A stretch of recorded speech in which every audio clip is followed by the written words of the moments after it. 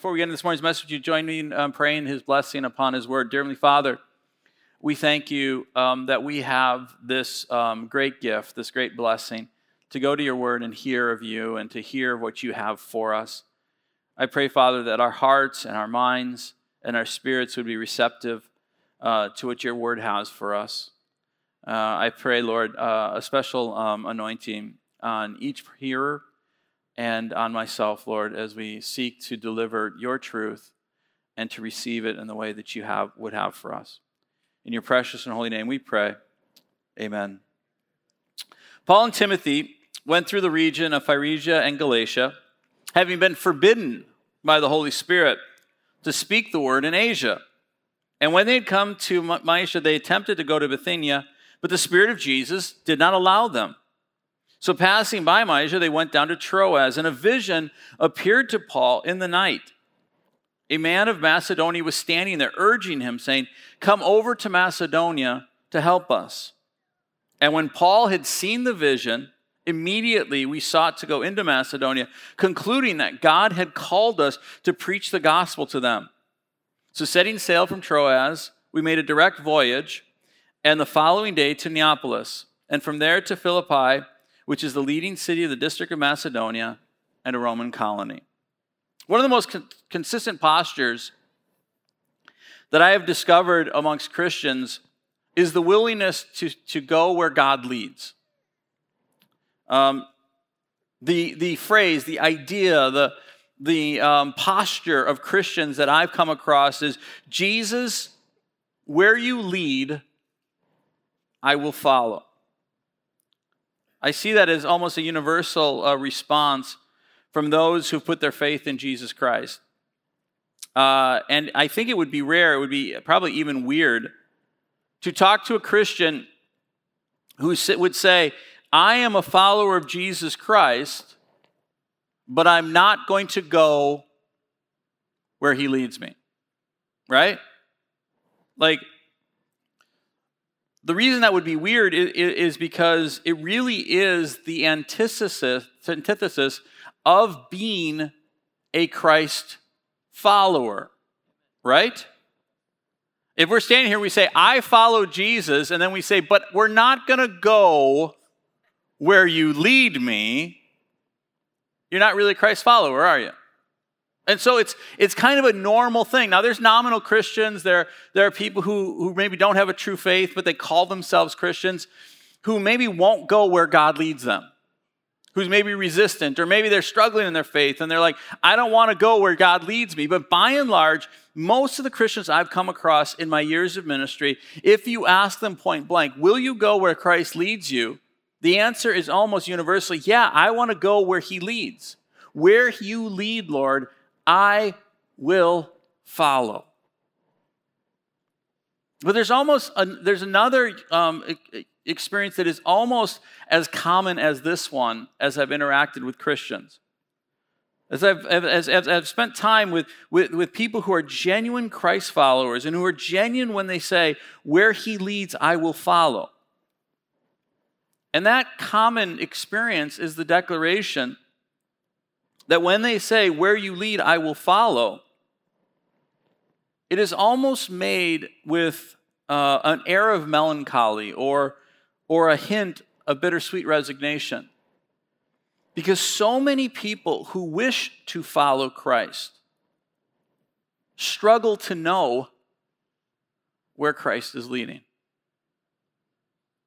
Do you know how often I come across Christians who are like, I'm not sure where Jesus wants me to go? I'm not sure if it's his voice I'm hearing or my voice I'm hearing.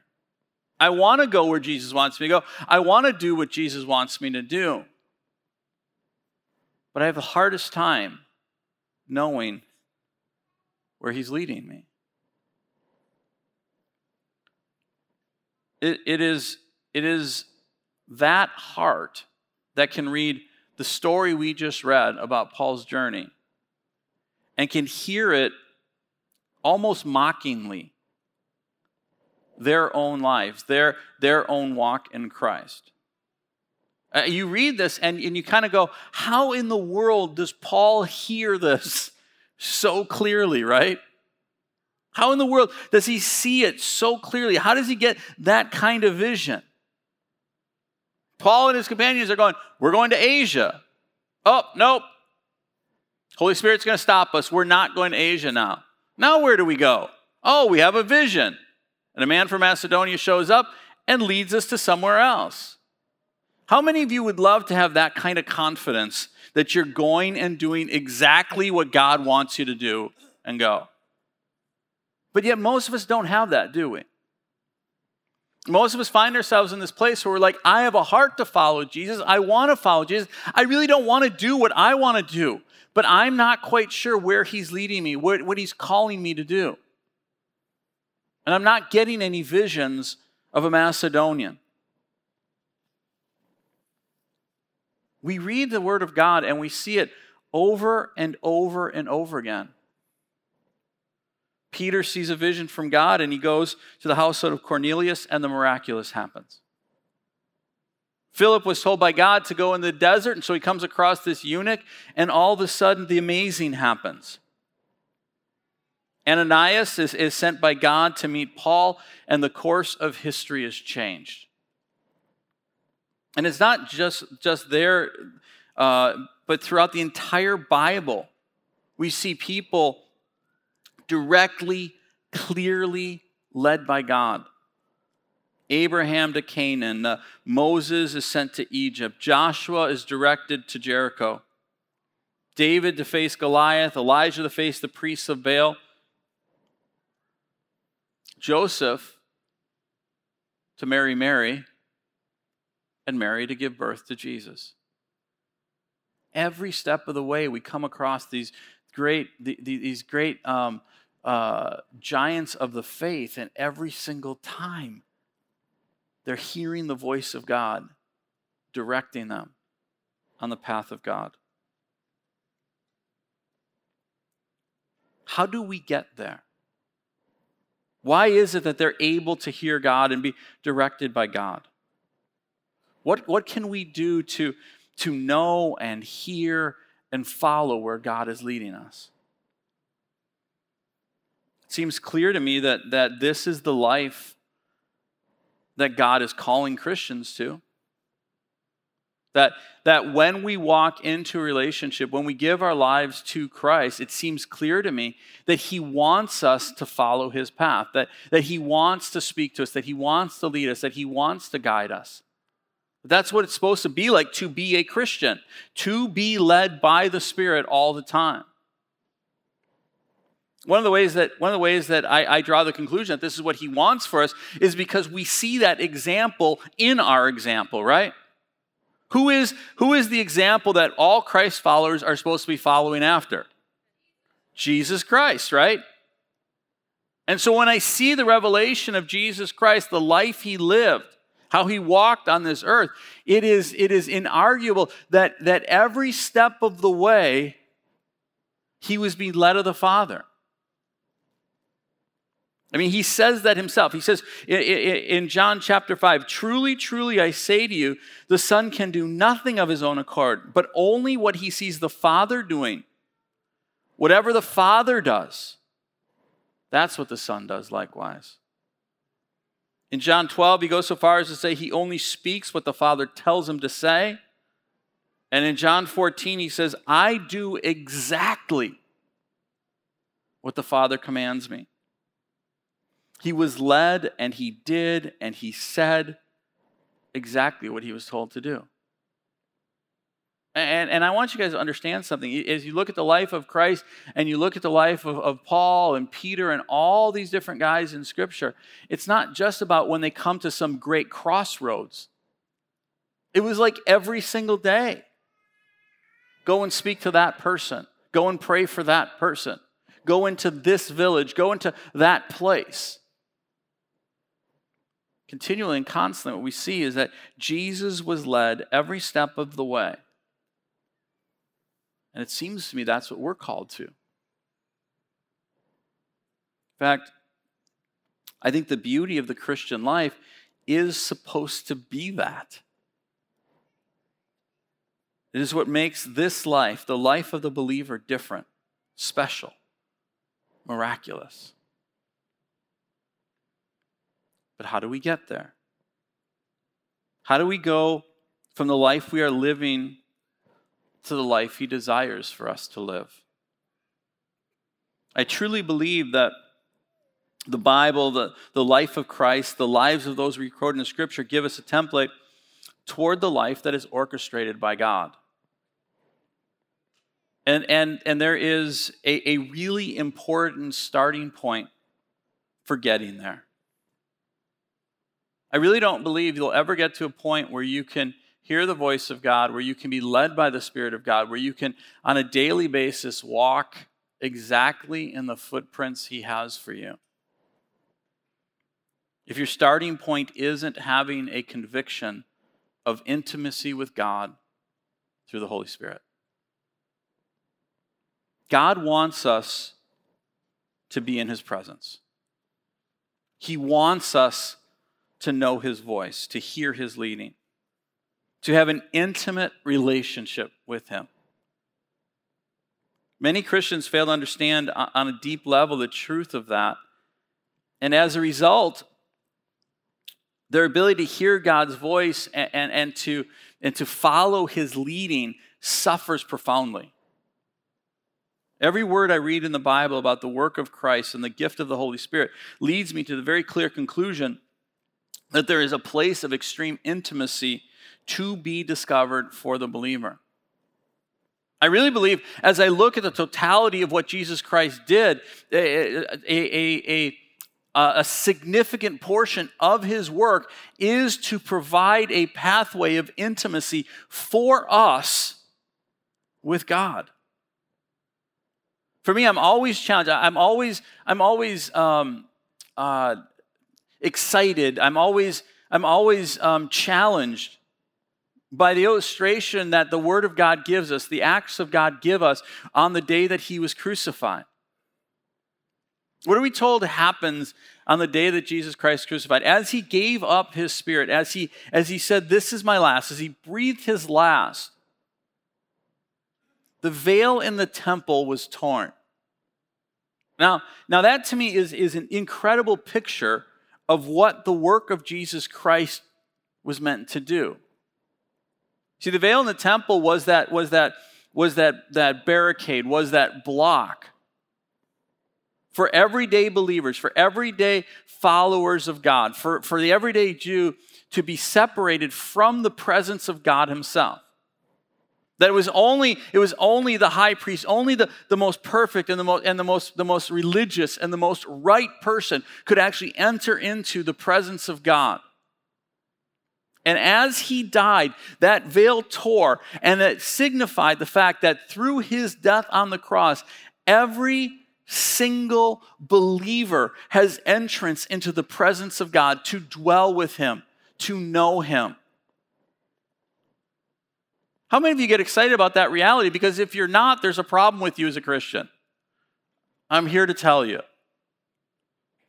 We have, by the work of Jesus Christ, been given access to an intimate relationship because of what he did on the cross. But it's not just there. It's not just that imagery. It's not just that picture. We are told by Jesus Christ over and over again that he came so that his work might provide an intimacy for us with God. So many of us as Christians have adopted a posture of Christianity that is simply one of philosophy and not intimacy.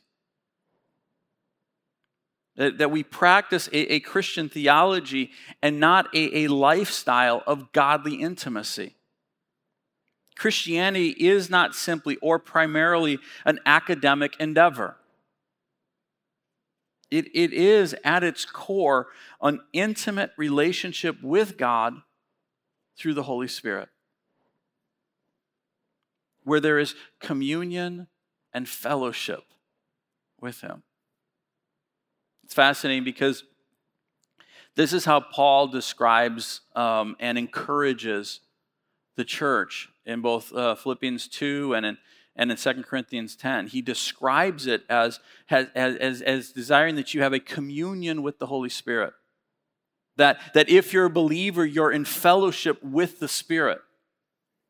Think about just those ideas, that concept, the description of fellowship and communion is really meant to show this dwelling together, this unity with, this knowing of each other. That we as believers are given communion with the Holy Spirit of God, given fellowship with the very Spirit of God. The very Spirit of God is God, His presence here, and we can commune and fellowship with Him. And I really think for a lot of us, when we hear the idea of the Holy Spirit, we don't realize the depth of intimacy that are intended in our relationship with the Holy Spirit and the sending of the Holy Spirit for us. We have to understand that the gift of the Holy Spirit is almost entirely about abiding, about leading, about an intimate relationship between the believer and God. Look at what Jesus says about sending the Holy Spirit in John 14 and then in John 16. These things I have spoken to you while I am still with you. But the Helper, the Holy Spirit, whom the Father will send in my name, will teach you all things and bring to your remembrance all that I have said to you. And then he says, I still have many things to say, but you can't bear them right now. When the Spirit of truth comes, He will guide you into all truth. For He will speak not of His own authority, but whatever He hears He will speak, and He will declare to you the things that are to come. He will glorify me, for He will take what is mine and declare it to you. All that the Father has is mine. Therefore I say that He will take what is mine and declare it to you. The entire point of the gift of the Holy Spirit is to have an interactive, living relationship with God. Have you ever thought about it? Have you ever thought about that idea? The descriptions that Jesus Christ uses about the Holy Spirit, the activity of the Holy Spirit in the believer's life, and how intimate it is. He says He is going to send the Helper. He says He's going to send the Comforter. That the Holy Spirit is here to convict you of your sin, to lead you into truth, to teach you, and to direct you. The very starting point of the role of the Holy Spirit in our lives is to convict us of our sin and to draw us to the Holy Spirit. Now you understand this. Your salvation is this individual act that the Holy Spirit is doing in your life individually for each of us. And then from that place, He says, I'm going to allow the Holy Spirit's going to be there to comfort you. When you're in pain, when you're suffering, when you're in fear, the Holy Spirit is there to comfort you in your circumstance, in your situation. And I mean, when you get into 1 Corinthians and you walk through all of the descriptions that Paul has as it relates to the Holy Spirit, he's talking about an interactive, individual experience where the Holy Spirit is speaking to you. I mean, each of the gifts of the Spirit are that move, right? That God speaks to you, you speak what God is saying.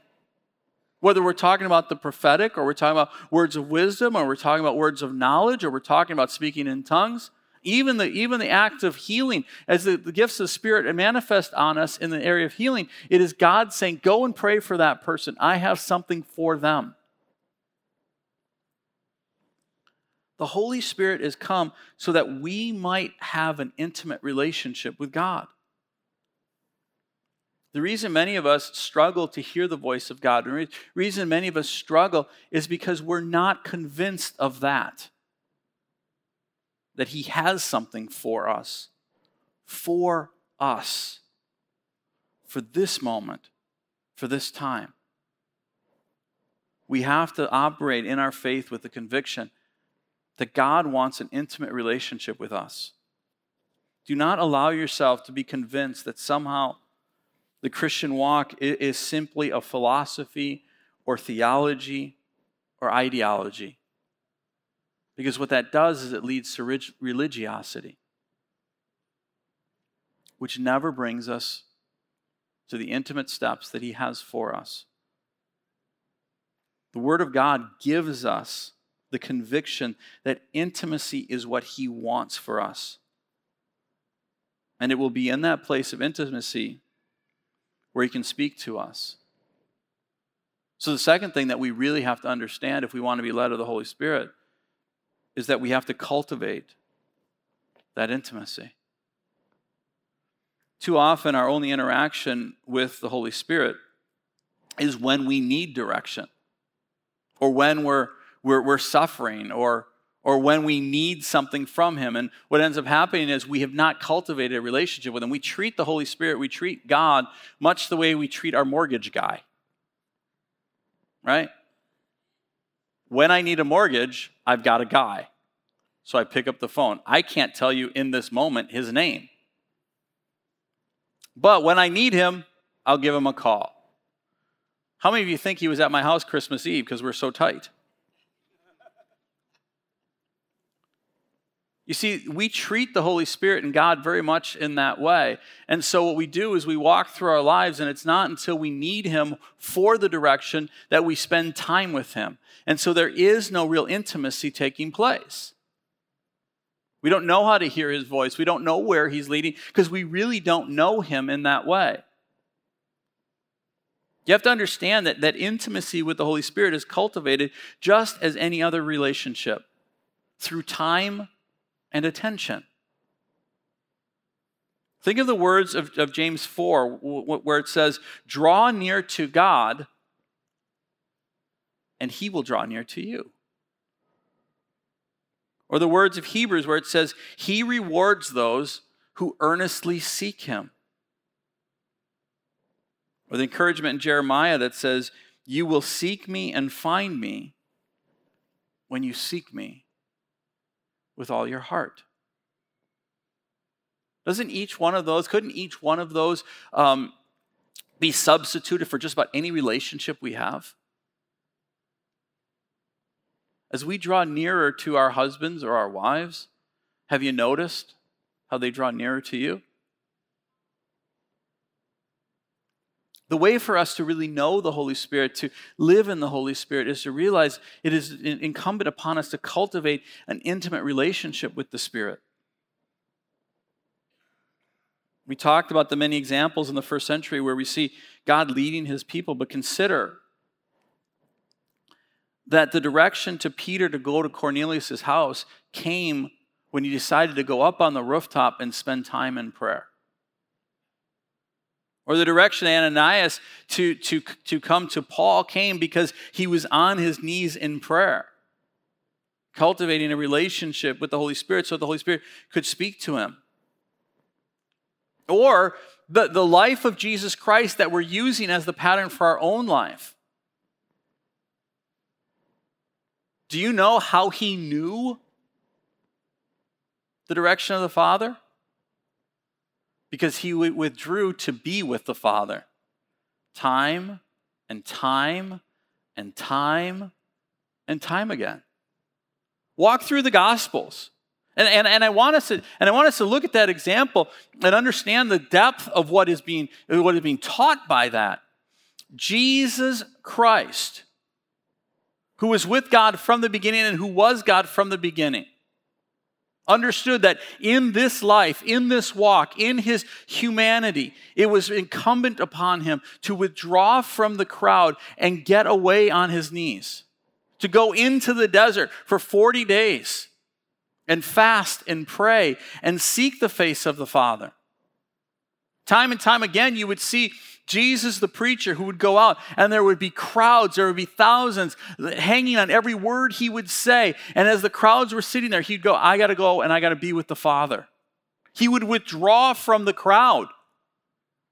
Let me tell you, as a preacher, that's not an easy thing to do.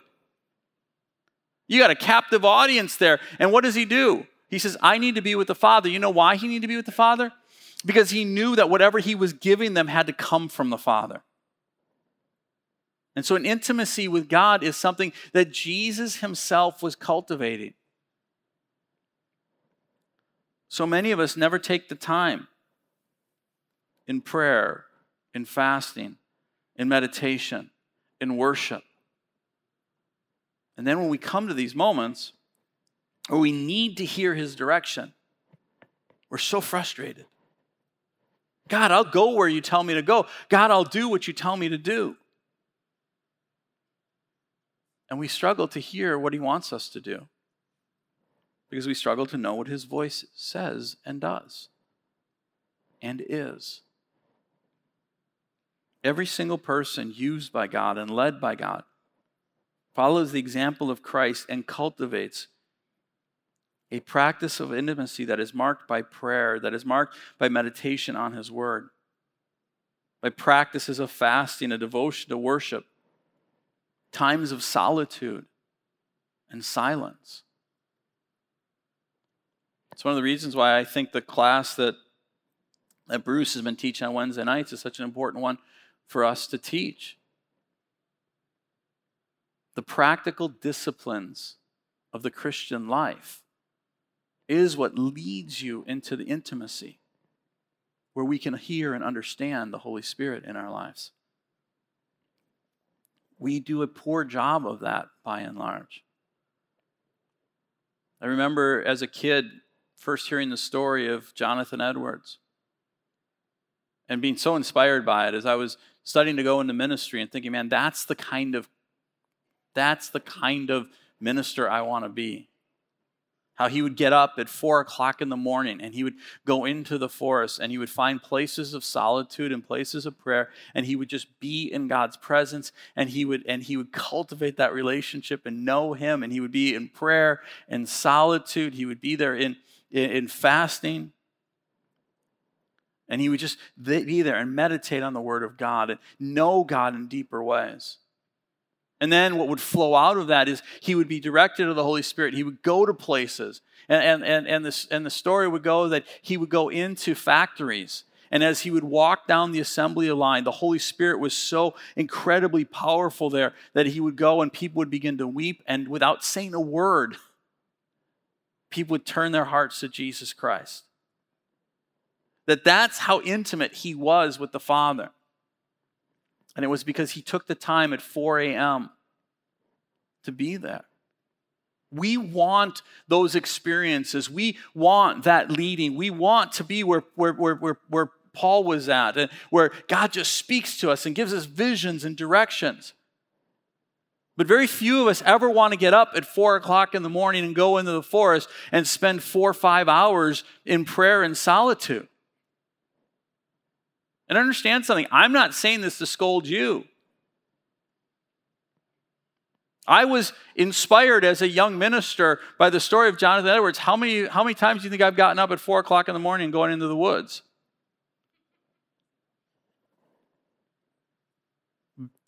Never.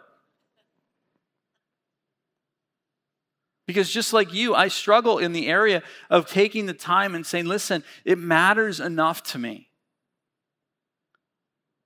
to do the extraordinary, to withdraw, to be in his presence, so I can know his voice so very clearly when he speaks.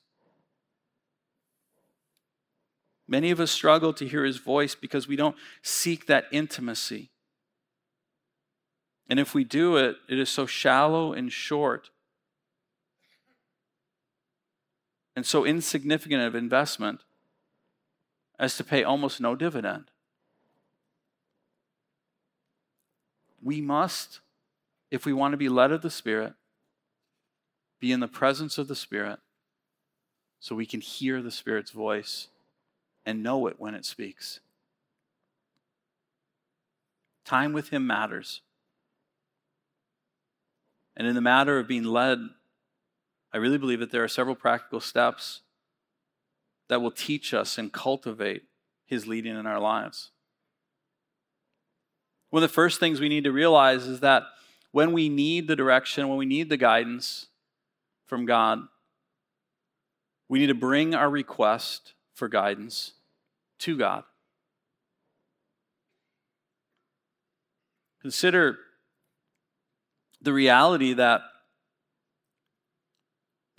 he asks us to ask him, to actually pray in that way. Father, I'm coming to you out of our relationship in the valley of decision. I need your wisdom here. Actually bring it to him and seek his direction for the life that you have before you. Consider the specific instruction from James chapter 1 where he says, if any of you lacks wisdom, let him ask God, who gives generously to all without reproach, and it will be given to him. His direction in this passage seems to apply directly. In prayer, say to God, Father, I am coming to you seeking wisdom for what to do next. Prayer is always the acknowledgement that your dependency is on God. Prayer is always saying, my faith is in you. I am trying to depend on you. And we need to practice that. We need to be going and saying, I don't know where to go. I need help from you. Give me guidance. Show me where I'm supposed to go.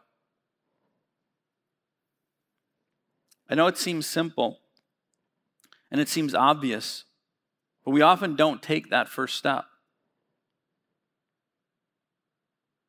But I'm going to tell you something. You know what makes it easier to take that first step? Knowing him so intimately because you spent so much time with him. One of the things that pushes people away from that first step is the fact that they don't really have an intimate relationship with Christ and they feel stupid going and asking for him for something when they're never there in his presence. Start being in his presence, and when you have need for direction, actually ask him. And then after you ask him, take the time to listen. Again, this seems simple, but we too rarely do this. Ask and take time to listen. Not just a few seconds, but listen to him. Active communication is a two-way street, and I genuinely believe that God has set this up in a way in which he wants to speak to us by the Holy Spirit. Come and ask him what you need, and then be quiet in his presence. And listen for a word or a picture or a vision or a passage as he desires to speak to you. And not for 30 seconds. Actually understand that the active part of being led of the Holy Spirit is him speaking back to you. That the starting point is just the prayer, just the ask. But what we're actually trying to do is take time to hear what he has to say. Sometimes that may take an hour. Sometimes that may take a day. Sometimes that may take a week. But what we do is we say, Holy Spirit, I am here to hear from you, and I need to hear from you. And until I do, I'm not going anywhere. I want to hear from you. I want to listen to you. Christians spend too much time talking at Jesus and not enough time listening to Jesus. Third thing we need to learn to do is to tune out other voices. One of the greatest challenges for Christians who have not developed the practice of listening for the leading of the Holy Spirit is determining what voice is speaking. You know, often I hear people going, I don't know if that's my voice. I don't know if that's what my situation or my circumstances. I don't know if it's God's voice. I can't tell. Lauren Cunningham, the founder of Youth with a Mission, points out that impressions in our spirit will come from one of four sources. Our own mind, the mind of the world and our culture, the mind of the enemy, Satan, or the mind of God. And I think that is true. I think that is the struggle, the pitfall of trying to hear the voice of God, because so often we hear this world speaking to us, we hear our own voice speaking at us, and actually I think at times we hear Satan trying to derail us. I believe there is actually an enemy of our soul that is working to undermine us. And so one of the skills we have to develop is the ability to crowd those voices out and hear the voice of God. The more you do this, the more you practice this, the more you'll begin to understand his voice more clearly. But we have to understand that's a part of what we're trying to do. There are influences that can crowd out, confuse our ability to hear the voice of God. But fortunately, the Bible tells us that we are empowered to bring that under captivity. Think about the words of 2 Corinthians chapter 2, specifically in the context of the conversation we're having here. For the weapons of our warfare are not of the flesh, but have divine power to destroy strongholds. We destroy arguments and every lofty opinion raised against the knowledge of God, and take every thought captive to obey Christ. We have, it says here, divine power to destroy strongholds, arguments, lofty opinion raised against the knowledge of God, and take every thought captive so that we can obey Christ. What's fascinating here is this passage speaks directly to what the challenge is that we have before us as we're trying to follow Christ, right? That there are strongholds. There is an enemy of our soul that is trying to derail us from the path he has for us, to obey Christ. There's opinions out there that are crowding in, trying to get us to be derailed from the pathway that Christ has for us, to obey his direction for us. But he tells us we have been given the power to tear down that, to bring clarity so that we can live in obedience to Christ. Understand that this is our prayer, that this is a part of our prayer. God, by the power of your Holy Spirit, we come against those things that are trying to deter me, that are trying to get us off the path you have for me. Speak clearly, so I may know your voice and hear your voice and follow your voice. This entire practice of following the leading of the Spirit is to live in obedience to the Spirit. And we have been given the power to pray that our very thoughts would be taken captive, and that opinions and arguments that interfere with the obedience of Christ leading our lives will be destroyed. And then finally, I think one of the most important practices as we seek to hear and know and follow the voice of the Lord is to test every message that you receive. As you hear from God, test the message, the vision, the word, the image against the Word of God and in the community of God. Always understand that nothing the Spirit says will ever contradict what the Spirit has already said in His Word. And so as the Holy Spirit speaks to you, as you feel as the Holy Spirit is saying something to you, one of the ways that you can know whether it is the Holy Spirit or not the Holy Spirit is whether or not it comes up in alignment with the Word of God, what He calls you to do in His Word. The Bible is the Spirit of God speaking. He's not going to contradict Himself. So you bring that and you lay it before the Word of God and you say, is this something that God would want me to do? I lay it against the vision that Paul has.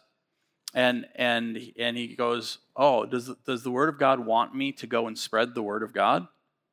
Yep. Just falls in line with it. Right?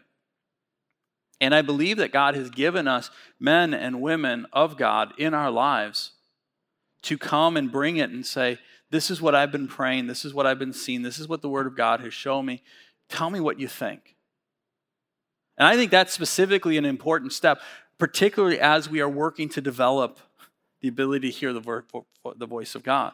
As we get further down the path, it's the type of thing where we can know it and we can understand it in such deeper ways. That doesn't mean we don't bring it before others, but it's one of those things where early on specifically, come to those who are mature in their faith, who've spent time walking with God, and give them that opportunity to say, man, I think that may or may not be what God is trying to say. Understand something. And I want you to hear this, and I want you to hear this very sincerely, particularly as we go into next week and we head into a time of prayer and seeking God's face. The most important thing, I think the most important thing from a pastoral perspective that I would have for believers in this church is that you would cultivate the ability to hear God's voice speak to you. I say this with all honesty, with all sincerity. The least important thing that I could do in ministry is teach people how to hear my voice, to be led by me. I believe God uses pastors. I believe God uses me at times to deliver messages to people. And I think God uses all of us at times to deliver messages to people. But your Christian faith will most grow, will most prosper, will be most discipled when you are being discipled and led by the voice of the Holy Spirit in your life. And if you don't develop that ability, develop that skill, understanding the voice of God and following the voice of God, you are severely handicapped in your walk in Christ. We have to operate from the conviction He wants you to be in an intimate relationship with Him. And you have to cultivate that intimacy with Him so you can know His voice, hear His voice, and follow His leading. Each of us at times find ourselves frustrated with knowing the next path and the next direction. Frustrated with the depth of our prayer life. And the truth is, it's almost entirely our own doing. Because we haven't invested ourselves in cultivating an intimate relationship that we've been deeply blessed to be able to do. If you want to know the voice of God, learn to be in His presence and learn to hear and listen for the voice of God.